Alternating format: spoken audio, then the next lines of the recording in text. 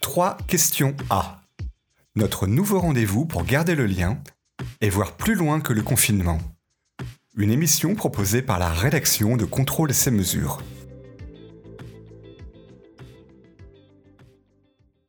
Dans cet épisode, c'est Clonel Massiès, directeur général de Vicat France, qui a répondu aux questions de Nicolas Gosse le 15 avril 2020.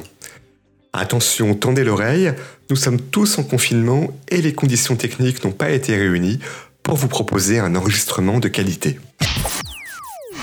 En novembre dernier, le groupe a annoncé un chiffre d'affaires de plus d'1 milliard d'euros avec des croissances de 16%. Pour la France, c'était une croissance annuelle moyenne de 10% par an sur la dernière décennie. Le groupe voulait atteindre un chiffre d'affaires de 2 milliards d'euros en 2025.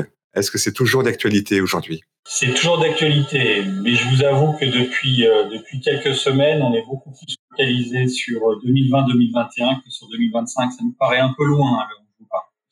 Alors comment on fait pour fonctionner en temps de confinement, à la fois pour le groupe et pour la filiale française ? Écoutez, on vit la situation de façon très contrastée. On a d'un côté certains clients qui veulent plus de pièces et qui les veulent plus vite. De l'autre, des clients qui souhaitent qu'on ne les livre plus parce qu'ils ont fermé leur entreprise. On a des marchés tels que les grands projets, suivant leur rythme engineering, qui travaillent comme d'habitude parce que c'est déjà des métiers qui travaillaient beaucoup à distance dans des notions de réseau, en utilisant l'informatique et numérique pour faire de la conception. Donc pour eux, j'ai envie de dire, ça continue normalement. D'un autre côté, on a d'autres clients plus proches de la maintenance, où là on a un vrai coup d'arrêt parce que les usines sont fermées. Avec ces clients-là, le téléphone ne sonne plus. On enregistre aujourd'hui des baisses d'appels téléphoniques de l'ordre de 75%.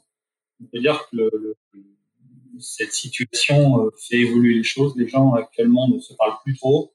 Les gens s'écrivent. Ça, l'email fonctionne bien, mais la parole a diminué. Nous avons d'un côté des usines qui sont en extra time,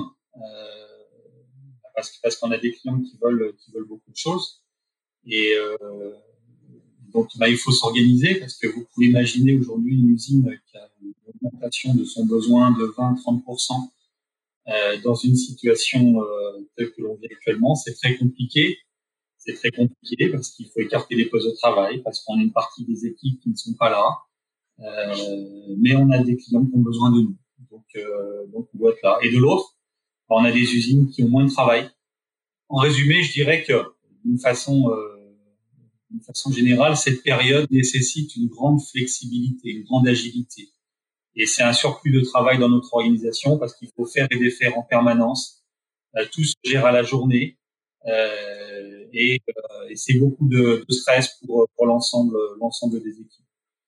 Et d'une façon générale, on enregistre une baisse de notre activité sur la période de 10 à 20%. Flexibilité rime souvent avec start-up et toute petite entreprise. C'est aussi possible pour un groupe comme le vôtre ? Oui, Vicat est une société assez incroyable parce que à l'origine, non, c'est une société familiale, mais c'est une société familiale qui représente aujourd'hui 1 milliard et 10 000 personnes. Donc, quand on parle de société familiale et qu'on parle de 10 000 personnes, c'est un peu compliqué de mettre tout le monde à table. Mais dans son esprit et dans son ADN, cette société, de par ses dirigeants et de par ses créateurs, parce que c'est toujours la même famille qui dirige la société, a gardé un sens de société familiale avec une agilité incroyable. Et effectivement, des organisations industrielles se mettent en place en 2-3 jours lorsque ça concerne des centaines de personnes. C'est incroyable, mais on y arrive et on le vit de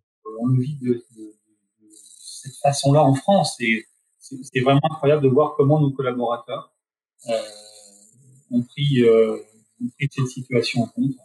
On a vraiment des équipes qui sont fantastiques. Flexibilité, agilité ne sont pas très loin de créativité. Est-ce que le confinement, pour vous, est une période propice à la créativité ? Absolument. Absolument. On est dans un monde qui bouge et qui bouge très très vite. Et c'est justement ce que l'on est en train de faire. Nous sommes convaincus que de toute situation difficile, quelque chose peut nous sortir. Vous savez, on est toujours, quand on est en train de se noyer, qu'on a touché le fond de la piscine, et ben c'est là où on remonte, on appuie et il y a des choses qui se passent.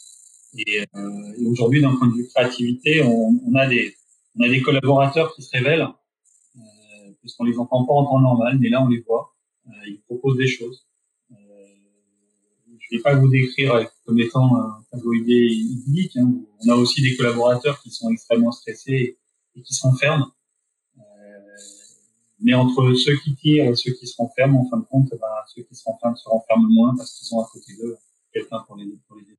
Le confinement va bientôt s'arrêter, peut-être. Comment sera le monde d'après ? Tout d'abord, ce que je pense, c'est que la crise sanitaire, et quand on parle du confinement, effectivement, sur la crise sanitaire, va bientôt s'arrêter et on l'espère tous. C'est une question de semaines, mais je pense qu'on devrait rentrer dans une période économique qui va être un peu plus compliquée et qui va être sûrement un peu plus longue. Et là, on n'aura pas le vaccin.